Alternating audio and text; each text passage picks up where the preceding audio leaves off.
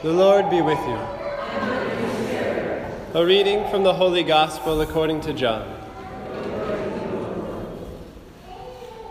There was a wedding at Cana in Galilee, and the mother of Jesus was there. Jesus and his disciples were also invited to the wedding. When the wine ran short, the mother of Jesus said to him, "They have no wine." And Jesus said to her, "Woman, how does your concern affect me? My hour has not yet come." His mother said to the servers, "Do whatever he tells you." Now there were 6 stone water jars there for Jewish ceremonial washings, each holding 20 to 30 gallons. Jesus told them, "Fill the jars with water." So they filled them to the brim. Then he told them, "Draw some out now and take it to the head waiter." So they took it. And when the head waiter tasted the water that had become wine, without knowing where it came from, although the servers who had drawn the water knew, the head waiter called the bridegroom and said to him, "Everyone serves good wine first, and then when people have drunk freely an inferior one. But you have kept the good wine until now." Jesus did this as the beginning of his signs at Cana in Galilee, and so revealed his glory, and his disciples began to believe in him. The Gospel of the Lord. Praise to you, Lord Jesus Christ.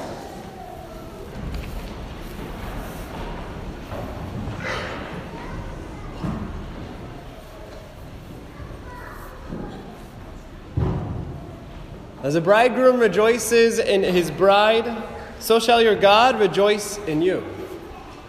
How many of us have considered the reality of what that says? As a bridegroom rejoices in his bride, so shall your God rejoice in you. Imagine the joy of a groom standing up at the front of the church as his bride steps into view for the first time. Imagine the jump of his heart as he views that, and that is the way that God rejoices as he looks at you. In our first reading, we were told that God calls us his delight, my delight. Do we really believe these words? Do we understand them to be a reality in our own lives? So often what happens is the moment we start talking in these ways that God delights in us, that he loves us deeply, and all of those different beautiful things that our Lord has said, we begin replying with a laundry list of the reasons why he can't do that.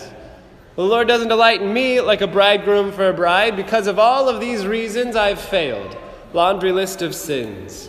All the ways in which I've stained that white garment that was given to me in my baptism, he can't love me like that. He doesn't delight in me.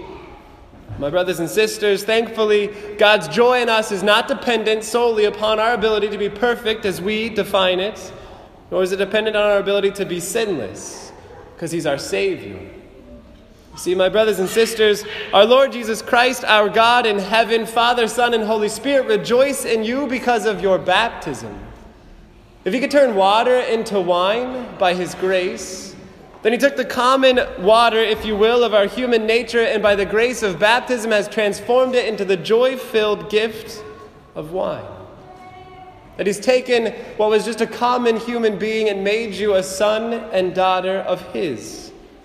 Son and daughter in whom he delights. So do not fear nor focus on your faults and failings, as long as you're willing to submit them to our Lord Jesus Christ and his mercy. Do not come up with a laundry list of reasons why God can't delight in you, but accept the reality that he does.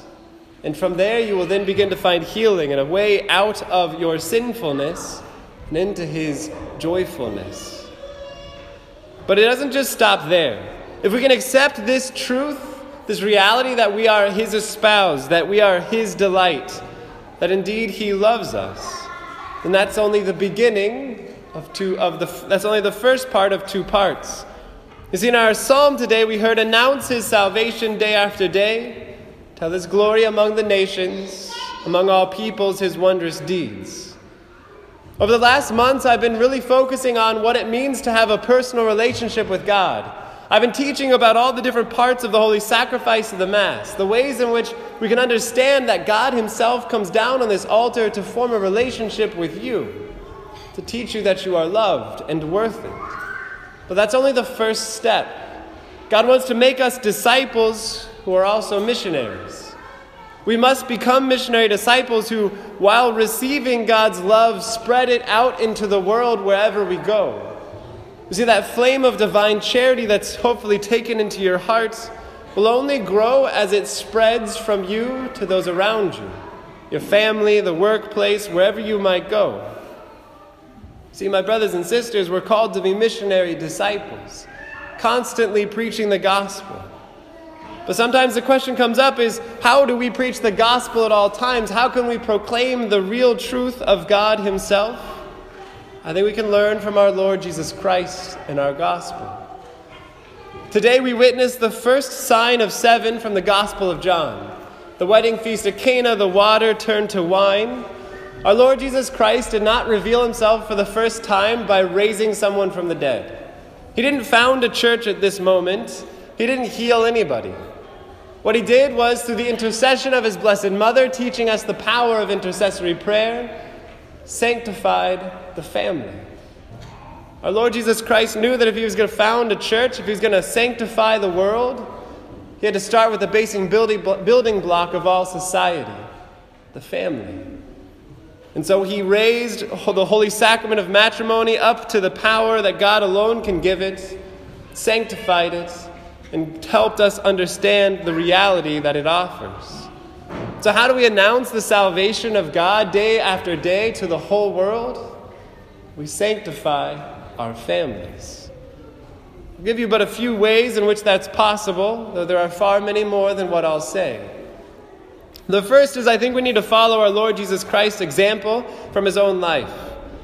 You see, this whole miracle, this first miracle in which God began to reveal himself to us in the Gospel of John, took place through the intercession of the Blessed Virgin Mary. I think we need to become true sons and daughters of the Blessed Virgin Mother. Now, we don't do this because we just made it up for ourselves or we just think she's really cool or anything like that.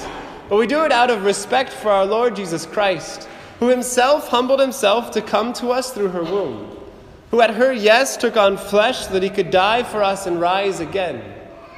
We follow his example, for on the cross he gave all of his disciples to his Blessed Mother in the person of John. We honor her as our Lord Jesus Christ has honored her, not to give her more love than he does, but to follow his example and honor her as he does. What son does not want his friends to love his mother? And we do the same. An easy way to practically live that out is through the daily prayer of the Rosary. To say those prayers, to meditate upon the life of our Lord Jesus Christ with the help of his mother. This is something that formed me throughout my life. It's something that it can form families especially. And maybe the whole Rosary is too much. It's okay. Start with a decade. Start with one Hail Mary and an Our Father. Start somewhere. Let us show our children true devotion to not only the Father in heaven, but to the mother of his Son, our Lord Jesus Christ. Another way to sanctify our families is to ask the Holy Family, Jesus, Mary, and Joseph, to pray for us to sanctify our families. You see, our Lord Jesus Christ fully understood that the best way to sanctify a culture is to sanctify the family. And we understand that because what is Satan most attacking in our day and age? He's attacking the family. Everything going on in our society right now is for the purpose of dismantling the family. Everything from abortion to contraception to same-sex unions to everything that's happening. It's trying to make families divided, make them drift apart, break them down. If you destroy the foundation of a building, the walls will crumble. And so we must fight, my brothers and sisters, for the sanctification of our families. And I think the easiest way to do that is, do we pray together as families? Do daily families draw themselves around the crucifix, around our Lord Jesus Christ and his presence amongst us, and fall to their knees and recognize his greatness, his mercy, his love? I think children need to see their parents fall to their knees before a power far mightier than them. That if they see their dad and their mom on their knees before our Lord Jesus Christ, and they understand that mom and dad don't have all the answers, but they know the one who does, and they'll lead me to him. One way that we can definitely do this is in our houses. Do we live out our faith? Do our houses themselves proclaim the gospel? Through sacred art? Is the crucifix present in your home? One thing that I recommend often to families is something called the enthronement of the Sacred Heart and the Immaculate Heart in your homes. When I showed up in this parish, by October, I'd enthroned the Sacred Heart and Immaculate Heart for the parish and school. If you look through the main doors of the school, you'll see a large image of the Sacred Heart and of the Immaculate Heart. It's because the reality is I don't own this church, and I'm not the one in charge. Bishop Vinke is not the one in charge. Pope Francis is not ultimately the one in charge. Our Lord Jesus Christ reigns supreme. He is the King of all. He is the one who's in charge of his church. And so we need to recognize that sovereignty of his. And so we enthrone him along with his queen, his blessed mother, as the king and queen of our homes, of our school, of our parish, of every aspect of our lives. It's a very simple thing. It's just 3 days of prayer, and then the head of the household or the priest can come in and enthrone the Sacred Heart and Immaculate Heart in your home, setting up a place where the family can gather for prayer, a place of encounter with our God. We need to sanctify our families. Another good way to do such a thing, I think, is we need to redeem the Sabbath rest. What I witnessed as a young priest with families and the rest is, it's not like we choose to divide ourselves. It's not like we choose to separate ourselves from each other. We just choose so many activities, so many screens, so many different things that just cause us to drift apart. How many families, the moment they walk into their home, drift into different rooms and never see each other again, all with their own form of entertainment, their own form of being by themselves. We need families to gather again as families around a good meal, just like the good food that the Lord provides for us, the food for our souls. We must redeem the Sabbath day of rest, a day in which we don't focus on what work we can do, but we focus on God and family. We draw ourselves back, as painful as it might be, to actually sit face to face and discuss things, to talk about things, to play games together. We need to reclaim the Sabbath day of rest. And then at least we'll have one day in which families truly spend time together and suffer through each other's presence, if that's how it has to be. But that will teach us true mercy, true love, and the reality of family. So my brothers and sisters, my prayer is that the Holy Spirit may guide all of us to a deeper understanding of what it means individually to be loved by God indeed, to be his delight. From there, then, I hope indeed our families are sanctified. I hope indeed that through the Blessed Mother's intercession, the intercession of all the saints in heaven, we may come to a deeper sanctification of our families, the basic building block of society and of the church. And then with holy families, one day at a time, through the joyful witness of just living out the reality of what family is, as hard as it can be, we will transform this world one day at a time. One family at a time. May the Holy Family intercede for all of us, so that our families might be holy. We might witness day by day the salvation of Christ himself.